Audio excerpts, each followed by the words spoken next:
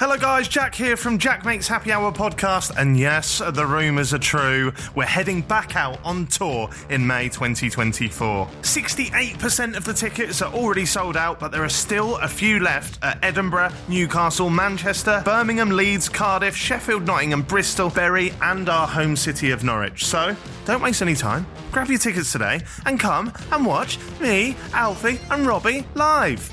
And me. Mainly me, Alfie and Robbie there, isn't it? Yeah. happyhourlive.co.uk. See you in May. There's no better feeling than a personal win. And the State Farm Personal Price Plan can help you do just that. Talk to a State Farm agent today to learn how you can bundle and save with the Personal Price Plan. Like a good neighbor, State Farm is there. Prices are based on rating plans that vary by state. Coverage options are selected by the customer. Availability, amount of discounts and savings, and eligibility vary by state. When you need mealtime inspiration, it's worth shopping Kroger, where you'll find over 30,000 mouth-watering choices that excite your inner foodie. And no matter what tasty choice you make, you'll enjoy our everyday low prices, plus extra ways to save, like digital coupons worth over $600 each week. You can also save up to $1 off per gallon at the pump with fuel points. More savings and more inspiring flavors make shopping Kroger worth it every time. Kroger, fresh for everyone. Fuel restrictions apply.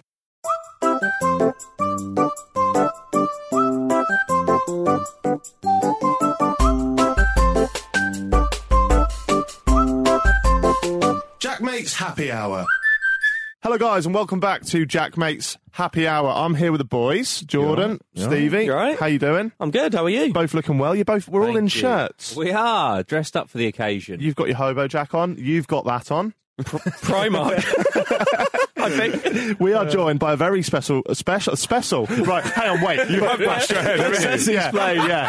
Right, do you want to tell them what I did, Jordan? Yeah. So basically, before we started, Jack went for was it one or two, slash or poo? Bit of both. Right? And on the way in, he's gone to open the door and he's smashed his forehead on the door. Come back. It's still marked. Yeah. Come back, and you were slurring, trying to explain what happened. So I think I have a bit of concussion, but I should just say I have a very special guest today. What's so special? It's Mr. Example. How are you, Mr. Example? Hello. All right. Thanks for coming in. You look very well. Thank you. I'm not wearing makeup. This is my real face. You've got the Australian bronze tan now, haven't you? Yeah, which just hasn't faded because most people get like, they go on holiday for a week or two and they come back and they show off the tan. But I've been living there over a year. And you've been... I had a solid 5 months there. So you're really ingrained under the skin at the Miami. Oh, he's even got the accent down. Even if I have a bath and scrub myself with, like apricot scrub, it won't come off. Oh, you've changed. What happened to the boy from Fulham, eh? I still got my place in Fulham. I came from Fulham today. Oh, did you? I don't miss the traffic in London, man. Like, it took me an hour and 15 to get here today. Fucking hell. Well, we appreciate you coming in. Well, everyone's like, why don't you get the tube? Have you lost touch? Are you scared of coronavirus, etc., etc.? The truth is, I had more interviews to do, so I needed to be above ground today. Right, but are you scared of coronavirus? Well, it's more people should be scared of me because I've been to Singapore and Tokyo in the last 2 weeks. Did he tell you this before you invited him on? No. And I've hugged you all shook hands. We're in a very confined studio. We are. Yeah. We won't talk about my new single much, but we shot the video in Tokyo the other week, so go and check that out now. Back to you. And that's the end of the interview. There we go. See you guys. Yeah. No, we always start with the same question. What is your go-to meal deal? Oh, Jesus. Do Australia do meal deals? I'm sure they call meal deals. I'm sure they do. We've had Americans that have never heard of the concept of a meal Yeah, deal. but they've not heard of much. That's because everything's XXL. Yeah. Yeah. Like, if it isn't already a deal, they don't want it. I'm not having that. It doesn't come with extra large fries. So everything is a meal deal because they want more. It's all you can eat buffets all day long. Refillable drink. My favourite, I don't know. So in Australia, what would it be? So they do them, you can confirm. Yeah, I don't think they do. Or what about pre-Australia, before you went out there? What's the shop? Let's start shop. Tesco, Waitrose. This is Fulham. Right, I'm just trying to get into my headspace into what the market is here, who's listening. So your listeners are all meal dealers. They love it. Meal dealers.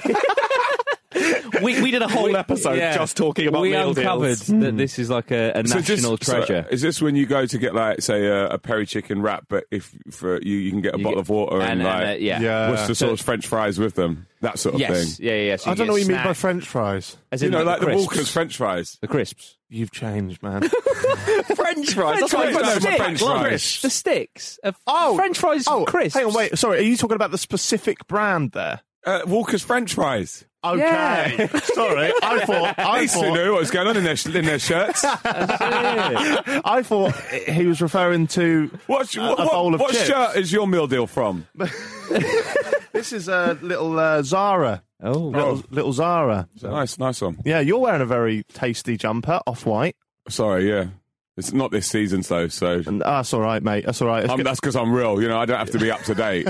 Oh, you can't wear that. It's 18 months old. Virgil Abloh designed that, like, in 2017. That's all right. We have our old co-host, Alex, who's a YouTuber. He's 19 and he has the worst fashion. He's got too much money, so he comes in Gucci hoodies, and they are the worst hoodies. I think. Have you seen that Disney one? yeah. Just Disney. I texted you yesterday. I was going to tweet saying Jake Paul somehow has worse fashion sense than I'm Alex. Yeah, no, he I'm does. going to be nice. I'm not going to insult him. Yeah, so. no. Do you know much about YouTube and YouTubers and stuff? I've got younger cousins who keep me informed and up to date on it. I think I've been on a lot of like car test drives. Right. Like with Porsche and Jaguar and Range Rover. Yeah. And then sort of that, they're begrudgingly like the older sort of PR side of things. The guys who are in their 40s and 50s will always be like, oh, God, we've got to get some of them YouTube car people in. Because some of them are great and they've got great knowledge, and some of them are just like, oh, my God, we're in the car and the engine started. The engine sounds warm and fuzzy and a bit like a Ferrari, but not really like an Aston. And then you can see the guys from like Jaguar sort of going, oh, for fuck's sake. And then there's all the car journalists there from like GQ, and they're all kind of like, fuck's sake. And they've chartered a jet somewhere. We did this trip when we were in, where did we go to? We went to Utah. Right. And nice. there was it shows your audience will be like, I can't believe he doesn't know who he is. The guy who used to eat roadkill. Fun for Louis. Fun for Louis. Fun for Louis. Yeah. He was on there. Right. And he was on the plane. And he was like, oh my God, we're on a chartered jet and it's taking off, and then we're going to get off the jet and oh my God, we're on a helicopter. The helicopter is literally starting. And I was like, fair play to him. He used to eat squirrels and now he's making a fortune. So anyone who could have a career turn around like that. Yeah. And then. And I was like, because times change, and there's all these sort of snooty old car journalists. Some of them are mates of mine. And I was like, one of them in particular is just like, fucking, these people, it fucking piss me off. They don't even know what fucking size the engine is. And then you can see, and then someone tells them that they used to eat roadkill, and then they're just like, this is what we're fucking dealing with. I've been driving cars for 40 fucking years, earning minimum fucking wage. Yeah. I saved up for 20 years from my Ferrari 355, which is a fucking shift gear, not the paddle shit. And this fucking guy used to eat dead badgers. Is on a fucking trip for me. That's the kind of. So that's my knowledge of YouTubers. Very well summed up. Yeah. That's pretty much like our show, isn't it? That is what we've been doing for the past year. I'm a big fan of you, and that interview we did in Nando's that time. That was many one of my ago. favourite interviews I've ever did. Oh, thank you, mate. That means a lot. So natural. Hopefully we can replicate that today. We've got a few Nando questions later on. To be honest, mate, we're not going to be breaking the mould of like questions you've probably not had before. Like I tried to do a bit of research. I could tell that from the microphone design. Go on. What's wrong with the design? Nothing. Go on. we do have new microphone covers coming, but they're taking forever. We have not heard your choice, like your confirmed choice. So let's start with a sandwich. Right, what would I get? Yes. I'm like a hoisin duck wrap sort of person. Okay. Wow, okay. And then side, do we say French fries? Is that? Yeah, well, some kind of balsamic vinegar or malt vinegar crisp. Kettle chips. Kettles, yeah, something like that. Yeah. McCoy's, always McCoy's. If you go on salt and vinegar, go McCoy's. Okay. Because you get like Okay, the weird and then white drink? shit around. A drink would be. I'm really into kombucha at the moment. What? What's that? You Sorry? you know what kombucha is? No. Oh, Jesus. So It's like to be honest, I'm as much as a prick for drinking it. It's got, you know, when they're like, a drink's got a live culture in it. You know, like a Yakult, friendly bacteria. Yeah. So kombucha is like a type of fermented tea that has really blown up in Australia. So everyone just drinks kombucha. So every meal you get a kombucha with it. Sounds absolutely horrific. Well, it comes in many flavours. Does it? Yeah, I'll get like a ginger lemon or a cherry flavour. You can only think of one flavour. I like how this is the first episode in which we've got Fiona writing us notes up on the screen. She's put fungi drink. Cheers for that, Fiona. Right, I guess we should speak about your music. You've had one hell of a career in it, and this is the thing I was saying to the boys before. I think everyone has one artist that they go very hipster with. So, like, I knew about them when they. I guess so, yeah. And you are mine. Oh, thank you. Yeah, I remember watching your kind of like comedy tracks kind of thing. Yeah. Well, my first album was just lad rap. Yeah. Because I didn't want to make music for a career. I used to listen to acts like The Streets and Roots Maneuver and Kalashnikov and Skinny Man, who were like old UK hip-hop heads. Obviously, The Streets is still legendary. Yeah. And I was like, well, I'm like 18 and all I do is drink Stella and do MDMA. So I can't really talk about, yardie life. So it was I just did my own version of whatever was going on at the moment. You know what I mean? In my life, you know, on my first album, there was a song about having a fight in a cinema because I saw some people have a fight in a cinema once. Right, about what you know. And I thought, this will be edgy. Yeah. You know what I mean? And now you're drinking fungi drinks. No, I'm drinking fungi drinks. That was 2006. Oh, right, okay, because I read a bit of your Wikipedia. I like to do a little bit of research. Hopefully it's up to scratch and some of my friends just haven't been having a laugh. And I think maybe that's what it is, because I want to read to you the first paragraph and want you to confirm or deny whether this is how you got into music or not. All right. So 3 sentences. First one. His first experience of rapping was through a rap battle at a house party in Shepherd's Bush in 1994. Yeah, that's true. That's true. But I did grow up in Hammersmith, so. When he was just 12 years old. Yeah.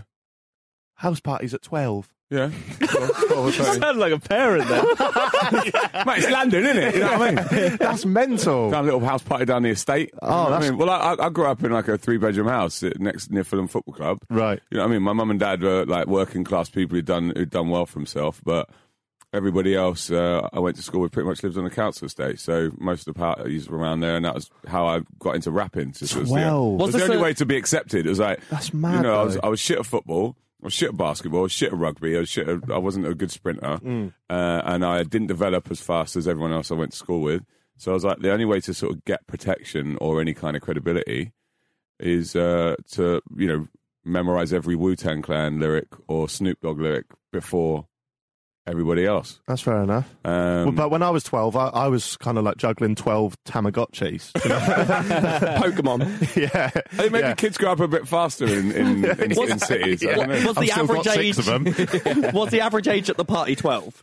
Or was this an older person? It was probably like 12 to 14-year-olds. Okay, so it was a young party. I mean, most of my friends were losing their virginity at probably 13, 14. Weird when uncles. I was like, weird uncles. I was late. I was like 17, you know? Yeah. So, you know, I don't know. I suppose that's just street 18. kids, isn't it? You know? You still beat me. I was 18. So fair enough. It's not a competition now, is it? I'm 37, married to Miss Universe. It's all right. Let me... Oh, but when did you lose your virginity? Where did you do it? We'll get to that. The last quote.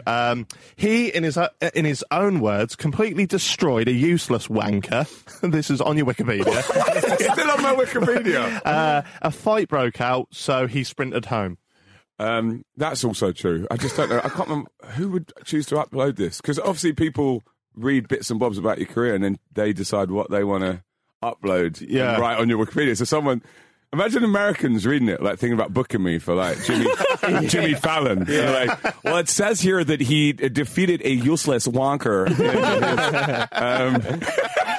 I want to know whether it was 12-year-old you that called him a useless wanker, or it was in a later interview that you... I was probably, probably 14 at that point.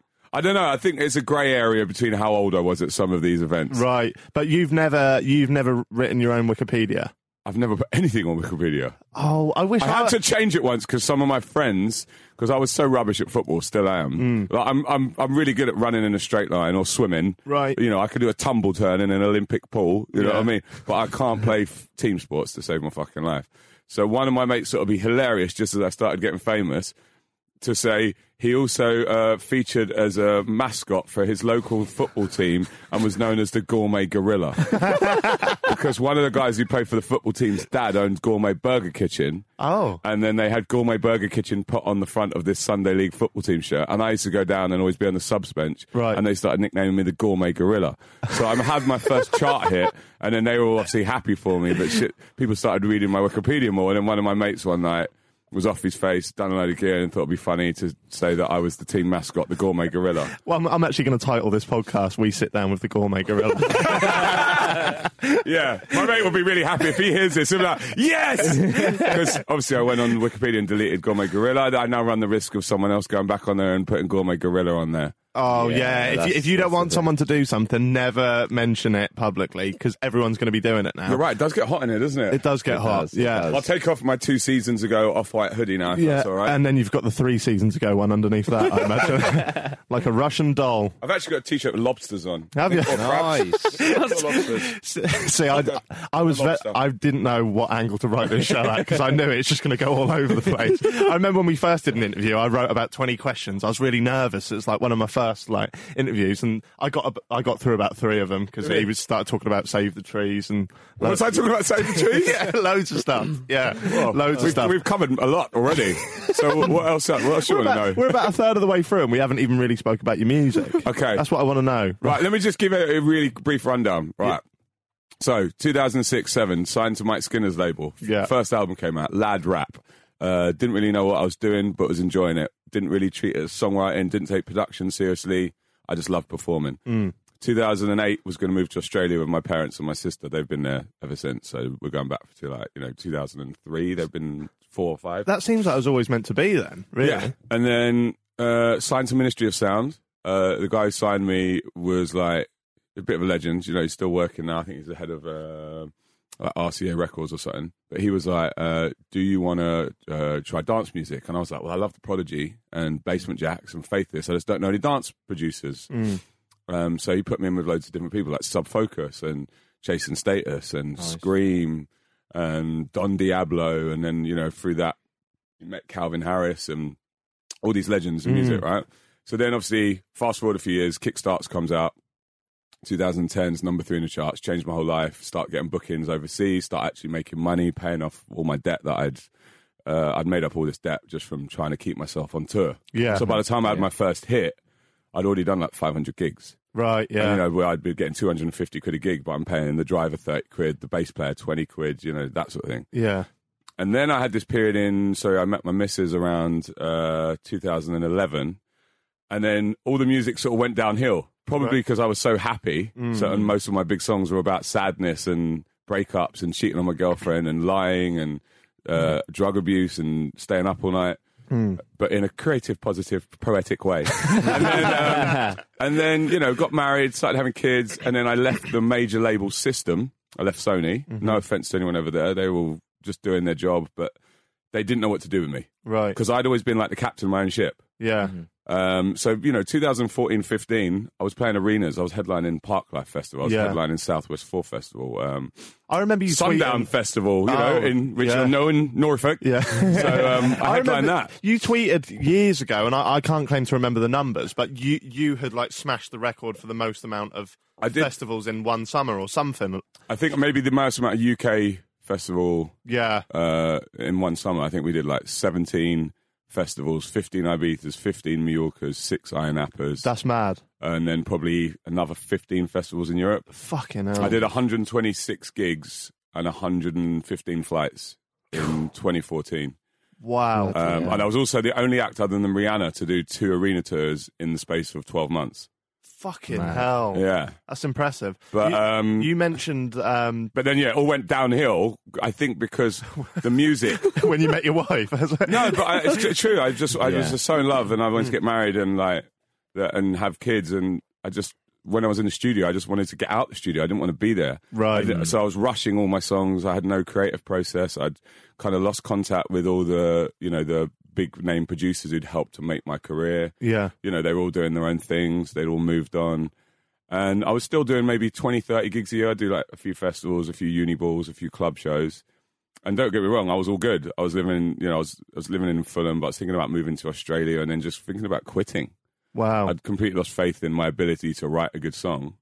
And I felt like a lot of my huge fan base, which I had at the time, were a bit disconnected or disenfranchised with, I sound like you would have. Whack on the head, disenfranchised. Because the music I was putting out maybe didn't sound like the Elliot or Example that they'd fallen in love with, if that makes sense. Yeah. So then I think what's happened is since I moved to Australia and I've left the major label system and then I'm doing it all myself. So me and one guy produce everything. I've got the same team mixing and mastering the tracks. I'm directing all the music videos. Like all night is just me and my missus dancing in our living room. Yeah. That's like 20 million views on YouTube. It's like viral. Mad. That at my gigs now sounds like a hit. Yeah. Yeah, it was never in the charts. It was never big on radio. There's people like Mr. Jam at One Extra Radio 1 who'll support it, people at Kiss FM. Yeah. It's never like a hit record. Right. So I've kind of just had to get my career back on track on my own label, doing everything I want by my own rules. Do you enjoy that? Yeah, I love it. Yeah. Because it's easy. The videos are cheap and fun and challenging to make because you've always got to think of like good concepts and good ideas. I don't think I've spent more than $3,000 on a video. Right. And when we were signed to Sony, they'd be spending 40, 50 grand regularly, of which you've got to recoup. Yeah. So, this is this thing. It's a grant, you isn't sign it? to, yeah, exactly. Yeah. You sign to a label and as an artist, you're getting maybe 25% of the share. Now I've got my own label, I'm getting 75%. The other 25 goes to the distributor. Right. But then there'll be 10 grand's worth of remixes on a major label, 25, 30 grand video, then maybe 20 grand marketing budget.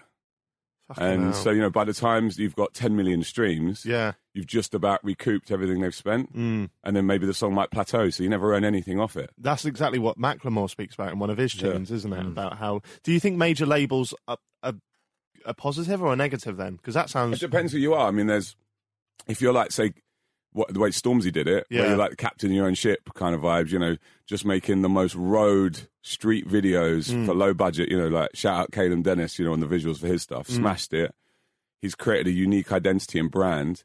The only way that could be elevated, arguably, to a global scale is to go and sign to a major, which is what he did. But he did it cleverly where he signed himself to his own label and then Atlantic Records signed his label. Yeah. So he can still pretty much make whatever decisions he wants. Like, this is the video I want to do, this is the single I want to do, which is why he's still relevant and why his career's just gone from strength to strength. Yeah, smashing it. You mentioned Kickstarts being your first single that really blew up and got like chart success. How much does that change your life? Is it pretty instant as well? Yeah, well, I mean, I think if you can have one hit, you can have a career for a year. If you can have two, I think maybe, 2 or 3, you've got 5 years. Really? If you can have, this is what people have always said to me as well, if you can have 4 or 5 big songs, that's your career for life. And I feel like even though I've had some ups and downs, I think, We'll Be Coming Back with Calvin, Kickstarts, Change the Way You Kiss Me, Stay Awake was number 1 as well, then Say Nothing was number 2.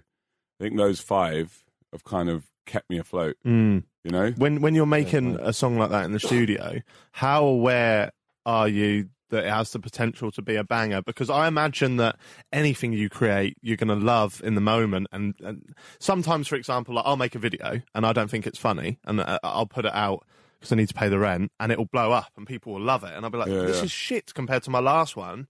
And then I'll do what I imagine to be like a really class interview with Gervais, and people will be like, yeah. And it's like the things I'm proud of haven't always necessarily reflected. Yeah, but it's also maybe not. Sometimes you think you know what your audience and what your market want, and then something that you didn't expect to connect. Because it's like you might be a massive Gervais fan, and then maybe some of your viewers or listeners, or whatever, aren't on the same sort of wavelength. Yeah, but I mean, I definitely. When I'm in the studio, so I wrote Change the Way You Kiss Me on a tour bus in about 15 minutes and then recorded it a week later, but then it took about 22 versions of that song to get it sounding right. Yeah. Wow. And I wrote Kickstarts on a drive back from Glasgow to London in about 2 hours. But then it was like version 26 was the one that you hear on radio. Yeah. So like the idea comes to me very quickly, but the finessing. Yeah. But then when you're sat on like a tour bus or you got your mates around your house and it's 2 a.m., and you're listening to the same song. You know when like you're in those zones and you hear everyone plays the same song 15 times in a row, but your mates are doing it with your own song. Yeah, that's when you're like, this is going to be a fucking hit. And I think when we made All Night, which was a very simple track, you know, like there's this the standout lyric I think when I knew it was going to kick off was £8 for a G&T, probably going to spill it on my jeans. Yeah. One of my mates just went, everybody in clubs all around the world can relate to that. And we do a cutout on stage now, you know, £8 for a G&T and then 3,000 people in Birmingham on Saturday. Probably going to spill it on my jeans. And, you know, you've got 16-year-olds, 25-year-olds, 35-year-olds, 50-year-olds. Yeah. And then there's little magic moments like that. You're like, if we can get people to watch this video on YouTube, I put my wife in her underwear. That, you know, and streams go hand in hand because, you know, it's either the people at Spotify or Apple Music who love it or it tests really well algorithmically. You're like, we've got a hit on our hands or an anthem, regardless of whether we're in the charts or not. Yeah. And that's kind of where my mindset's at now. So the 3 singles that I've put out since then, people are coming to the gigs and then they know these songs word for word. Yeah. And so like Click has had like 3 million views and I think Do It So Well has had maybe 2 million views. And compared to some other artists who are, you know, like say a Sigala or a Jax Jones who are getting 100 million views, 100 million streams, you know, the guy came to me from the concert promoter the other day and he said, your ticket sales are as good as, if not better than these people whose streams are, you know, 50 times higher. Or, you're currently on tour at the moment, selling out every single show. Apart from Bristol. Well, fuck them. That's your fault. I apologise. I've actually told people not to go. That's right. So anyone in Bristol listening? That's probably finished. That's Thursday, isn't it? Yeah, you're not going to have heard it. Sorry, we didn't go. I'm working. Why do you think, because you mentioned yourself about feeling like your career was perhaps like on the decline, like you moving to Australia, like you didn't take it as serious anymore, but now you've come back. It's just, I'm just having fun with it. You're still, as you just said, you're still selling like I look at your Instagram pretty much every fucking day and just sold out shows all over the place. Why do you think it is that people like still can like connect with you in a big way? Because if any other artist had taken that time off, moved country, and then tried to come back, you may have seen a bit of a struggle. Well, there's a lot of people, I'm not going to name names out of respect for them, but people I came up with, other rappers and dance producers and so on, and like, you know, I'm not saying that it's not impossible for them to come back, but it's very tough because people just keep consuming music and want to find the next newest thing, and everyone wants, TV stations want to get on the next young artist, and it's always about age and beauty and all this sort of thing. And I think people like Lewis Capaldi come through and completely rip up the rule book. It's just like great songs, great fucking voice, real person, amazing personality, hilarious. Yeah. But other than that, I think for me, over the years, I think these songs, the lyrics, there's always like one standout lyric in some of these songs. And I'm only saying this based on asking fans, you know, because I regularly meet fans backstage. I take them out for Nando's. I want to talk about that in a bit, And they'll come up to me. I'll say, by the way, what is it? And they'll be like, oh, I had my first kiss to your song. I've had my first pill to your song. I proposed to my husband the night we listened to this. Or that reminds me of my holiday in Malia when I was 17. Or, so there's all maybe... along the years, there's these songs and these lyrics and that represent moments. Yeah, which is kind of when I think of my childhood. There's moments in like a Nirvana song or a Street song or a Wu-Tang song. Even if they didn't necessarily speak about my life, it meant something to me at that time. Yeah, either as escapism. Yeah, or wow, this guy is my mate. Yeah, and the thing I find is I'm on the street and people they won't always be like example. They'll be like Elliot. So I kind of feel maybe the honesty of the songs. They feel they know me. I think you personify my generation as well. So, like, I'm 26. I think you boys are as well. But I remember there were no tunes played more regularly than yours when we'd go to house parties and stuff like that. Like, so a lot of the people coming back to these gigs now in their late 20s or early 30s, and maybe they've had kids now. They bought a house, and I just met this couple the other day outside the gig in Dublin, and they were like, "The only gig we're going to this year is yours because we've got kids now and we don't go out that often." Yeah. And they were like, we just want to relive, you know, being like 19 or 21 or... Yeah. You and Wretch are my dad's favourite artists. That's amazing. Yeah, like, I've interviewed a whole array of people. I've been very, very lucky, but he was more buzzing when I was able to show him the picture of me and you than like anyone else. Yeah, it was class. What you mentioned having people shout that one line back at you about spilling it on your jeans. If you had to pick one moment from your career on stage that's really like stuck with you, it was like, fuck, I've made it, or... I mean, we sold out Earl's Court before they've knocked it down now and made it into like flats and whatever else they're doing there. We sold 23,000 tickets. So the Earls Court is bigger than the O2 Arena. Fuck. So I did the O2 Arena in like February, and then we did like Earls Court 9 months later. Wow. That was pretty mental, because that's how I grew up in Fulham, which is not far from Earls Court. Yeah. I had my mum and dad flew over from Australia. I had their old neighbours, old school teachers. That was pretty special. Yeah. Headlining Southwest 4 Festival on Clapham Common, that was 5 years ago, because I used to play football badly on Clapham Common, or run away from kids with knives. And, so there's loads of special moments like that. But I think the one that really did it for me was we headlined the other stage at Glastonbury. So we were up against the Rolling Stones. And my dad's a massive Rolling Stones fan. So him and my mum flew in to watch that one. But everyone tuned in on TV, on BBC, to watch the Rolling Stones, but they'd banned their set from being shown. Because obviously, I don't know if it's greed or what, exclusivity, whatever. But people are tuning in, and I'm the next day I wake up and look at Twitter, and it's just gone crazy, because you've got millions of people all over the world have tuned in to see the Rolling Stones, but they're like, can't see him, so let's go to the other stage, the next biggest stage. Here's the headliner, it's me. and then I think I had 3 albums back in the top 20 the next day. Wow. But it was mainly how my dad felt afterwards, because my dad's from a generation where, I don't know, maybe a lot of the men don't show their true emotions or cry in front of their kids. And my dad was in tears, hugging me, whispering in my ear, saying how proud he was of me. Because up until that point, I'd say to my dad, yeah, Dad, I'm number 17 in the charts. He'd be like, let me know when you're number 10. I'd be like, Dad, I'm number 4 in the charts. He'd be like, let me know when you're number 1. I'd be like, Dad, I'm number 1 in the charts. He'd go, let me know when you're number 1 in Sweden. That's the kind of, I'm sure there's some people out there who can relate to that. The dads who are like, they secretly love you to bits and they're impressed, but they just don't want to let you know. And my dad is that. So, but that's always eggs me up, spurred me on. Yeah, that's what I was going to say. That probably pushes you to want to like. And don't forget, I'm in London pretty much by myself. He's on the other side of the world with my mum and my sister in Australia. Yeah. So he's watching it all from afar. Yeah. And then he's come back and has seen me at Glastonbury with Glastonbury's like, they never tell you how many people are there. 200,000. They don't like to say how many tickets they've sold. Yeah. But you've got like 150,000 watching Rolling Stones. I had 40,000 watching me. Yeah. Like, at the same time. Yeah, that's mental. Have you seen the clip recently of Tyson Fury ringing his dad up after beating Wilder? No. It's class, because his dad can't come and watch him fight live because he's not allowed in America because of a fight that he had. And he gouged some bloke's eye out in 2015 and went to prison. But he deserved it. Tyson Fury calls him up and he's like, did it look good on the telly? And he's like, yeah. And then he goes, Dad, there's only 2 boxers in history that's won the Ring magazine belt twice. Me and Ali. Not bad, eh? And that's like, that's class that you are heavyweight champion of the world and you still want to impress your dad. Like, boys don't change. And I think you just summed it up nice with what you were saying. Yeah, my dad's like, I'd FaceTime him on the way here, actually. Well, I'm doing a happy hour podcast. let me know when you're doing True Geordie. There's an equivalent of that, basically. Right, there, we're going to take a little break. When we come back, we're going to be speaking about more shit. Chicken? Chicken. Yeah. Probably chicken. Yeah.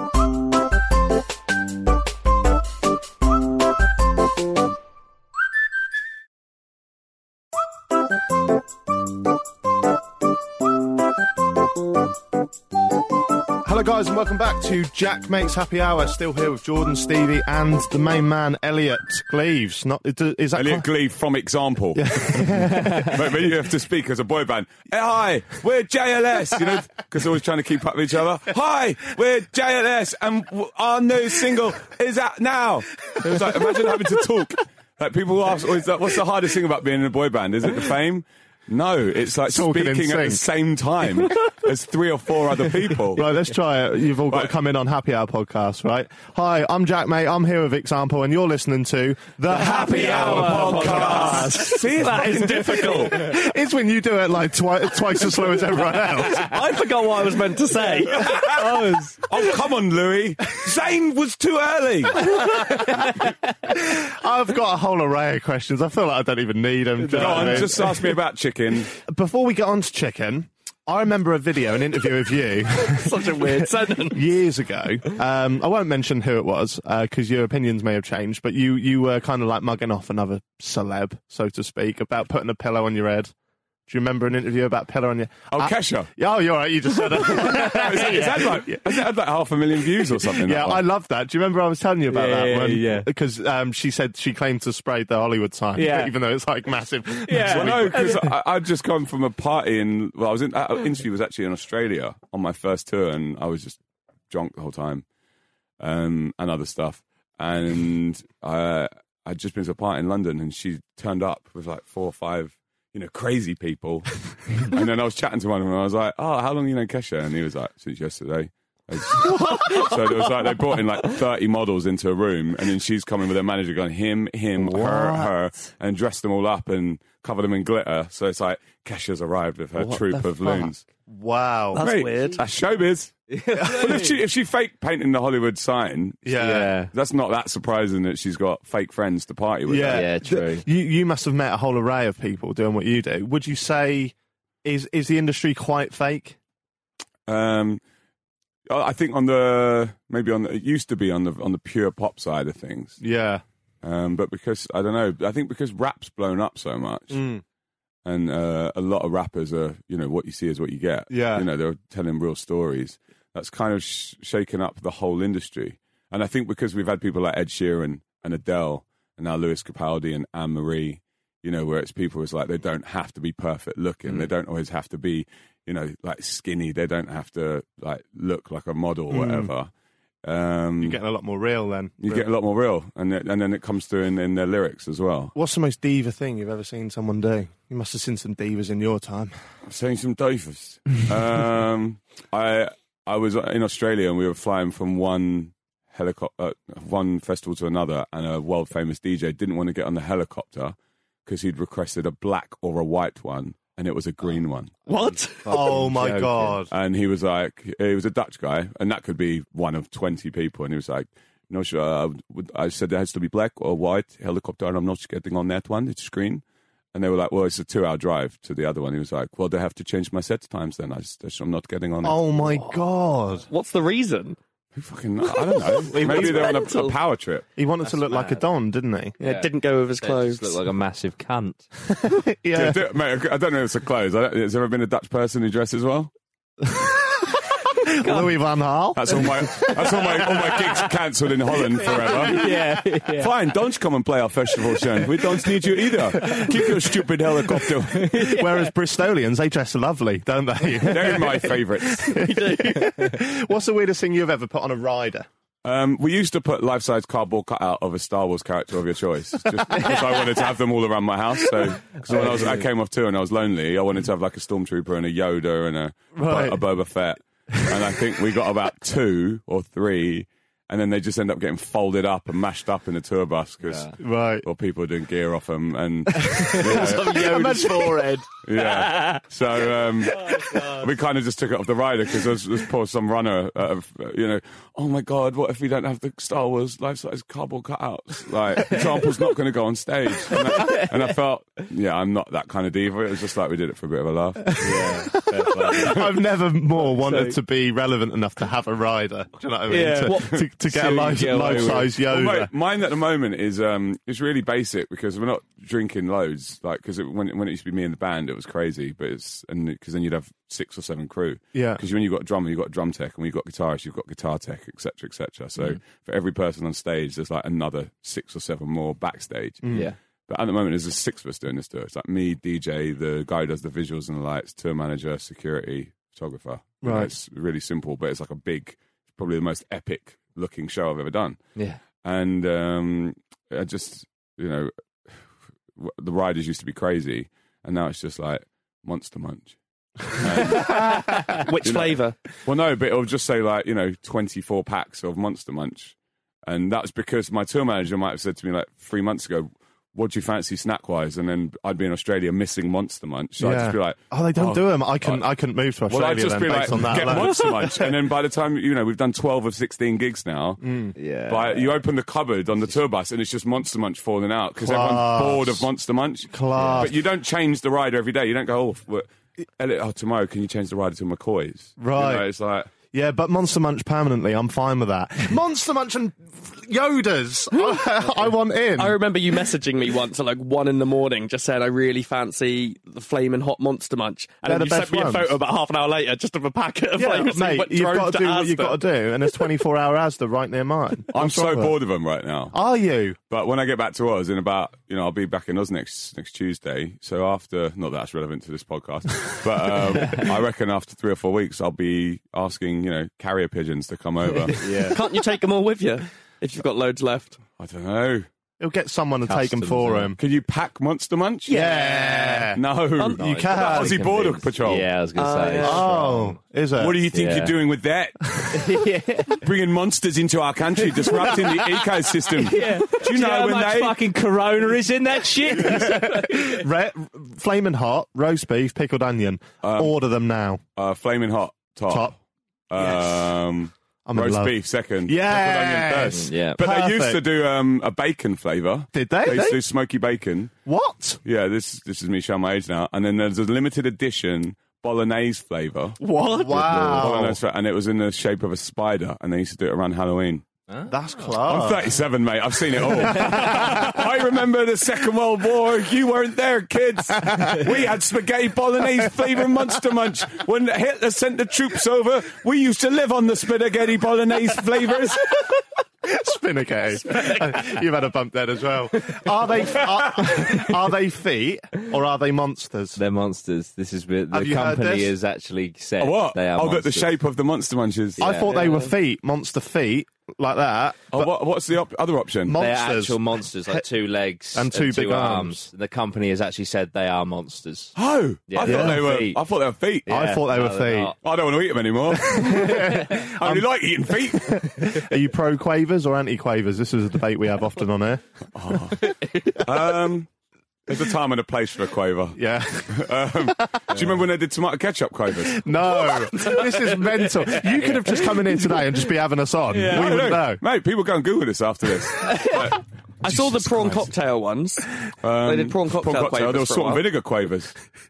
Mike Wazowski shaped. Oh, the Monster Munch. Both your sons have the name beginning with E, don't they? And my wife's called Erin. Oh, so you're all a family of We're like examples. shit fucking Kardashians, aren't we? I would pay to see a sitcom, like a documentary thing based on that. A documentary-based thing. Yeah. Erin, Elliot, Evander, and Ennio. That's class. Evander after Evander Holyfield and Ennio after Ennio Morricone, the film composer. Fair enough. Are you a big boxing fan then? Love boxing, I love films. What do you think of YouTube boxing? YouTube boxing. Oh, I always wow. crowbar, I always crowbar it in for the clickbait. I'm personally not interested, but I think good luck to them. Anyway, you can make money, and if there's a fan base, if there's young kids or people who follow YouTubers and they watch these fights, and then that leads them into showing more of an interest in professional boxing as a sport, I think it's all good. Would you get in the ring for a... I would have done before kids, but it's too dangerous now. I used to box when I was like 15 for about 4 years. Did you? Yeah, I'm amazing at skipping. I was so good at skipping, and I can do the speedball as well. Can you? But in the ring, are you handy? Well, I don't know. I never used to win many fights, but I could take a punch. I wouldn't get knocked out. Right. But I wouldn't like to say that I'm good in case someone challenged me. All right. Well, You don't have to say yes. Well, let's say this, right? I'll be your promoter. I'll be your Eddie Hearn. You can be the boxer. Who are you taking on from the music world? Not Stormzy. Anyone but Big Mike. I don't know, man. Ed Sheeran probably in it easy. I reckon Ed Sheeran's tough, you know. His dad used to be a boxer. Did he? Yeah, I met Ed Sheeran's dad. I've met him loads over the years, but once I think I was being a bit cocky backstage, and he went, "Elliot, stand there," and he put his fist up to my nose, and he did like a full whack and stopped his fist right about a millimetre from my nose. Fucking hell. And then gave me a hug. But it was like his way of just going, "Stop being a lippy little twat." Really? Yeah. And then I found out that he used to actually be a boxer. He looks quite handy, his dad. He's quite stocky. Right. So we're not picking Ed because he might get his dad involved. What about Pro? Ed's a little unit, though. Yeah, you don't want him then. We've got to see. I'm trying to think dollar signs here. I'm trying to think who would you knock Pro, out you'd easy? probably want more in a street fight with you, you know? Yeah. Yeah. Well, we need someone that we can do easy. I just don't want to fight anyone, mate. I'm quite happy. Well, I need the money. Right, Nando Skank. Boy, you Are you gonna bang? Don't know. I want some fucking Nando's. Wanna eat it up with chicken and chips. Every now and then I freestyle like this. When I freestyle on the beat about chicken, you know it's finger licking. And I'm gonna pass it over to example. Now he's gonna freestyle and he's gonna show you how he do. Chicken wings, they're my favorite things, and I love to sing. I say chicken wings. If you give me them, I will eat them tings. I bet you get fucking annoyed people asking this, don't you? And you still put it in. Yeah, well, no. I've never actually performed it. No, yeah, I think Ed performed it maybe 5 or 6 times on tour back in the day. How irritating is it when people ask you to perform it? That's very irritating because it's like, if you've been to my gigs, it's a rave. My shows, and there's no calm moments. It's mosh pits, people bouncing around, like jumping like loonies for like an hour and a half. Yeah. There is no time or place for a slow song. No. As funny as it would be to do. Yeah. I've never performed it. I don't even know the words. Do you not? Like, we freestyled it. Yeah, me and my mates used to know it off by heart when we were younger. Yeah, loads of people told me that. Yeah. I used to watch it when it first went up because I uploaded it onto my channel. It was crazy to watch the views go up. I think combined over 3 channels now, it's on 60, 70 million views. Fucking hell. For anyone who doesn't know what we're talking about, in 2000 and... It's about 8 or 9. Is it? As far back as that? It's probably 2009. 2009, outside the waterfront Norwich. In the car park. Yeah.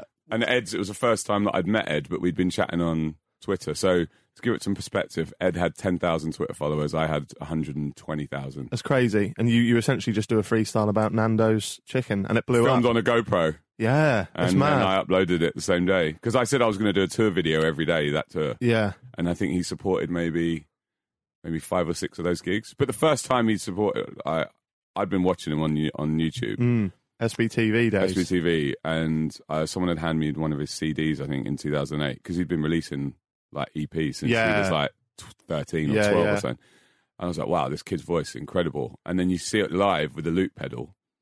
And, class. And this is 11, 12 years ago. Changed the game. But I remember after the first tour he did with me, I gave him a bottle of Jack Daniels and a card. And I said, and he just supported me. And I said, when you play stadiums, don't forget me. I want to come and support. Oh, wow. And then when he played Wembley the first round of times, I got the call. And then I was like, serious? He went, you don't remember, do you? And I was like, no. He was like, yeah, you gave me a bottle of JD and said that when I played stadiums, could you come and support? That's unreal. So I knew, after his first gig, I knew he was going to play stadiums. It was it was like he was too good. I've heard. My cousin said something nice once that I agree with. That certain people, once, just once. That certain people have an aura around them, where you just kind of get a feeling when they're in the room, you know. And I remember I saw Ed perform at the Waterfront years ago, and there's just something about him, isn't there? He's certain people like a rock and roll voice, some people like a pure voice. He's just somewhere in between. He's just never hits a bum note.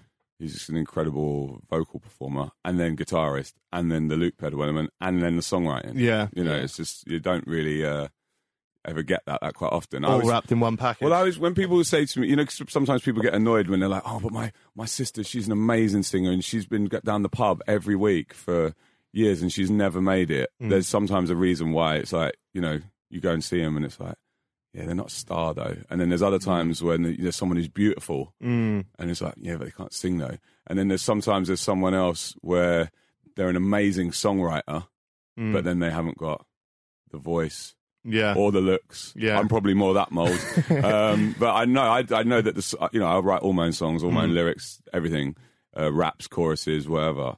But I know that I'm not a model. I know I'm not I haven't got the best voice in the world. When I'm singing live, I'm more like a grunge vibe. I always, I hit bum notes. Yeah. But it's more, that's about the energy and the atmosphere I'm creating. Yeah. More like a rock and roll show. I think you're a bit more of I just know I'm a performer. Yeah. You come to my gig, it's I don't care whether people, I always like to say to people, at the end of my career, whenever that may be, I don't want to be regarded as the best rapper or the best singer. I don't mind that, but I know that there's not many people who can match me for performance at 100%. And I think you were one of the first kind of mainstream artists that had a bit of, what Capaldi's doing now, where he's funny online and he really shows his personality online. I think that's why a lot of people connected with you, because I remember as much as I liked your music, I found you funny online, so there was that kind of thing. That was quite unique at the time, because artists hadn't been allowed to have an opinion or really speak or have access to audiences before then. Yeah.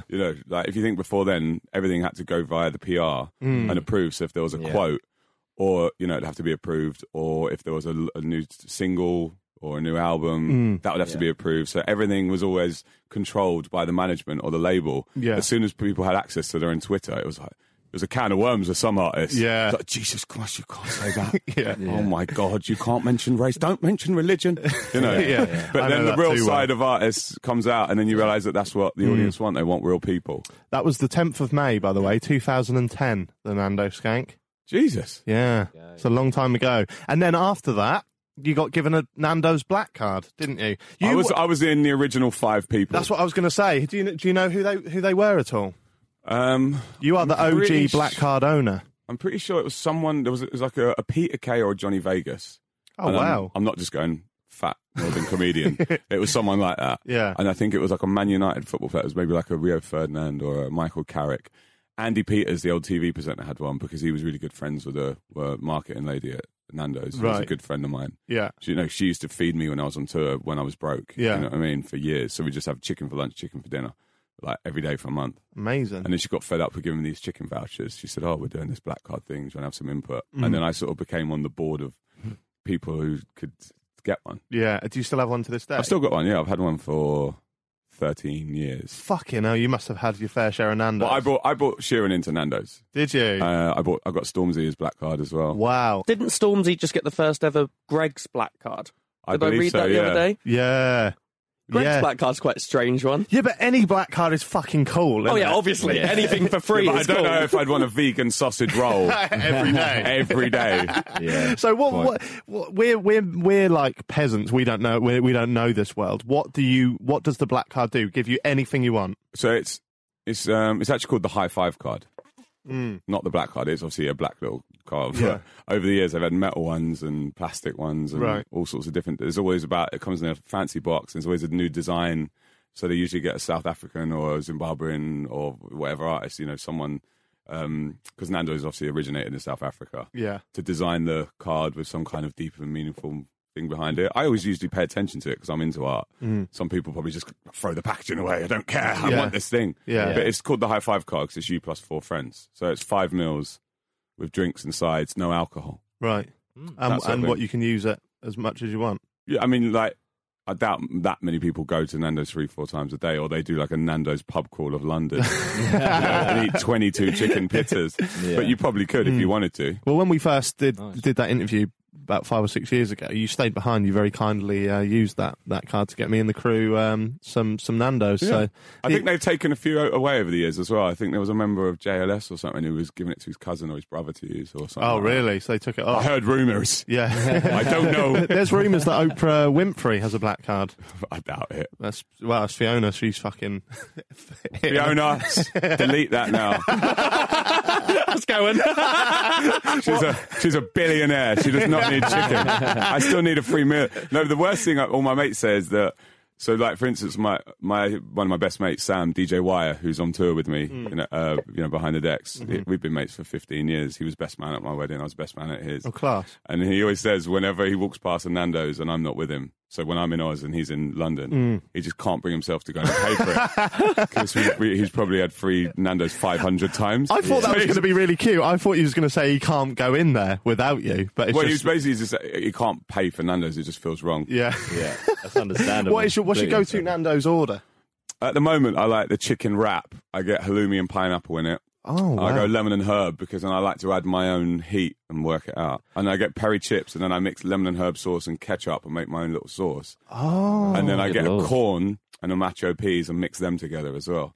So I shave off the corn with a... You really are a Nando's pro. Yeah. I'm very It specific. does sound like you get Nando's and try and change it so it's no longer Nando's. Yeah. I think it was you that told me that you can order a barbecue chicken. Was that you that told me that? Yeah, it's not on the menu. But you know that there's like there's a barbecue sauce, isn't there? And one of the, I think, is it the Churrasco thigh burger, or one of them has like a barbecue sauce. Right.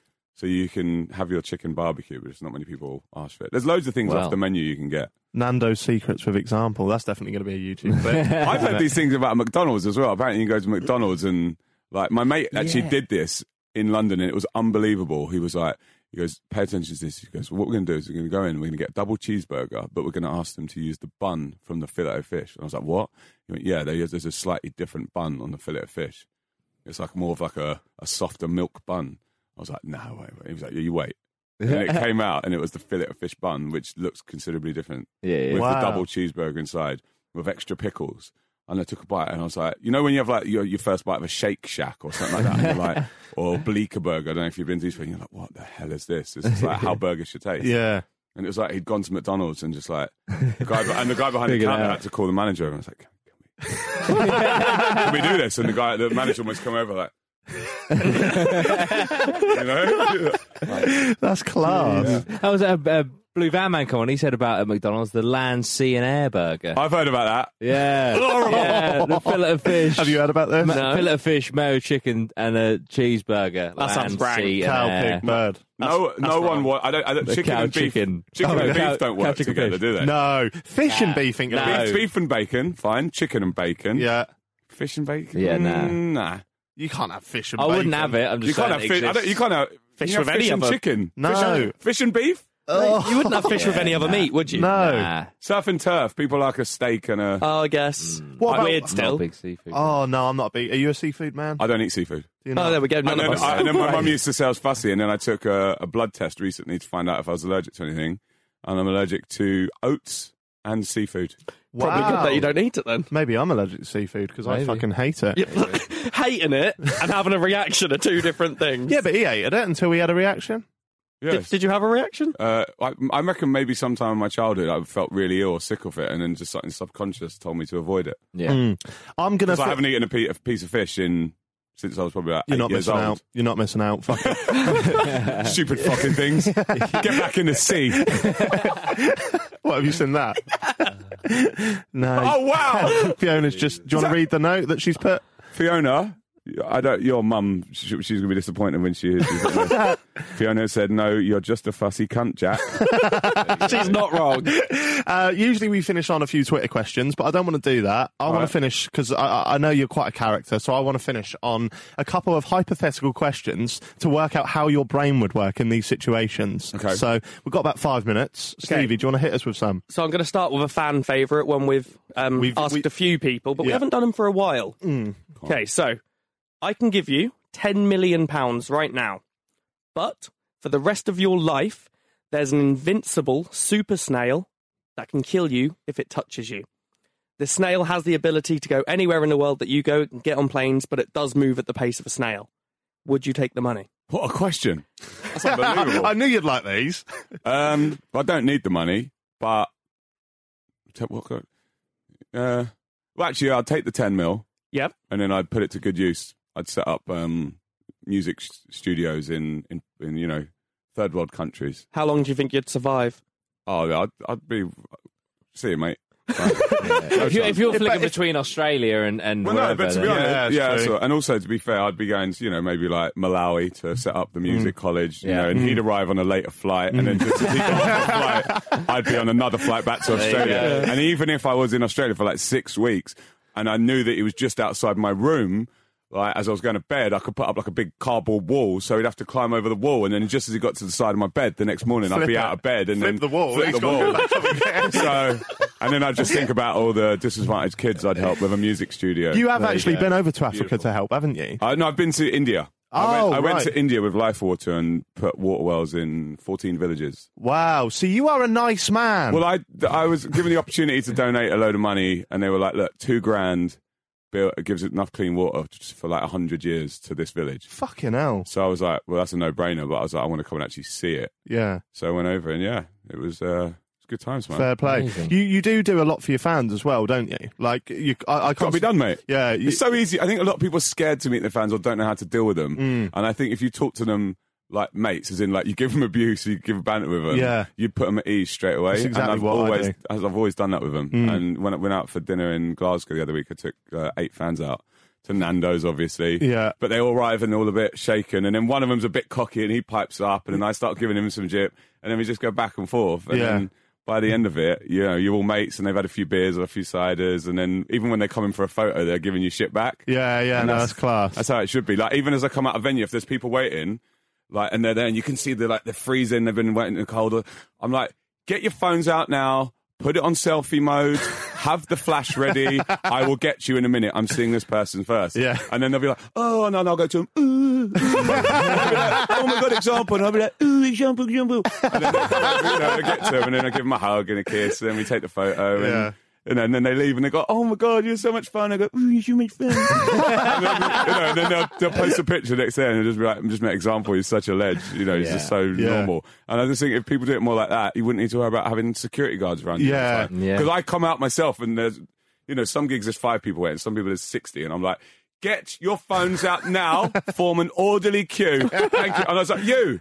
And then they come to me and I'm like, you didn't have it on selfie mode. And she's like, oh, no, I'm just so nervous. I'm like, wait over there. I'll come back to you in a minute. And then I'm like, you've already had one. No, you're not having another one. I'm going on the tour bus to FaceTime my wife and kids in Australia. Oh, but we want one more. You've had your photo. And I just go on the tour bus and lob a packet of Monster Munch at them. And that's how to deal with fans. Fair enough. Don't quite know what to say to that. Yeah. Do you want to do one more hypothetical? Oh, yeah, okay. So we said you are taking the 10 mil, but you're being good with it. Yeah, you're running away from the snail your whole life. Nobody said that before. Nobody's been nice about it. They'll take it, but no. A lot of people don't take it because the fear of being chased by a killer snail and is horrible. any snail you Keep see you on your toes. It'll make life exciting. Yeah, but because I imagine think you'd never be sat at home all day, just mincing around. You just actually be like, even in your 70s, you'd be like, let's get out and go mountain biking. Yeah. And then, just constantly sending the snail the wrong way. That's true. What I'd do actually is especially if I was you and I lived in Australia, I would I'd be in England, I'd see the snail come to me, then I'd go to Australia and I'd just wait and I'd time to see how long it took the snail to get there. And say it took like 4 months, I'd fuck back over to England and go, I've got 4 months to do whatever I want now. Yeah. Why has no one done that? So you just spend the next year of your life just planning. Give me another question. I love this game. Okay, you have a superpower. It's a bit of a different one. You can give people phobias. What is the most funny thing that you'd make someone afraid of? I could just record a song. Put them off music. That's quite a good one. I got a good one. Jack's got a cable wrapped around I don't know if his this is a phobia. This is just something weird you could do to someone. I haven't really thought about it. It doesn't need to be one that's actually a phobia now. You could just choose to make someone scared of something. All right, they're obsessed with brushing their teeth, but they can't have mint-flavoured toothpaste. They have to have coriander flavour.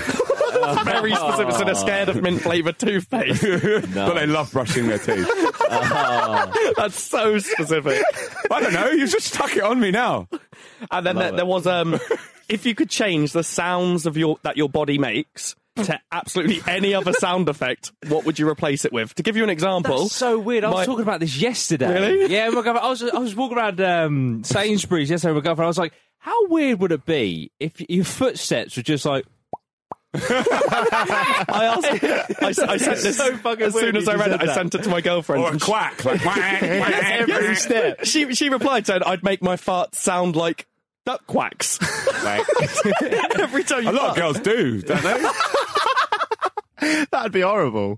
That'd be horrible. Yeah, I live near on a riverbed as well, so I hear the ducks every morning. I'd just wake up and imagine that Fiona. Then Fiona would never know you farted. Yeah.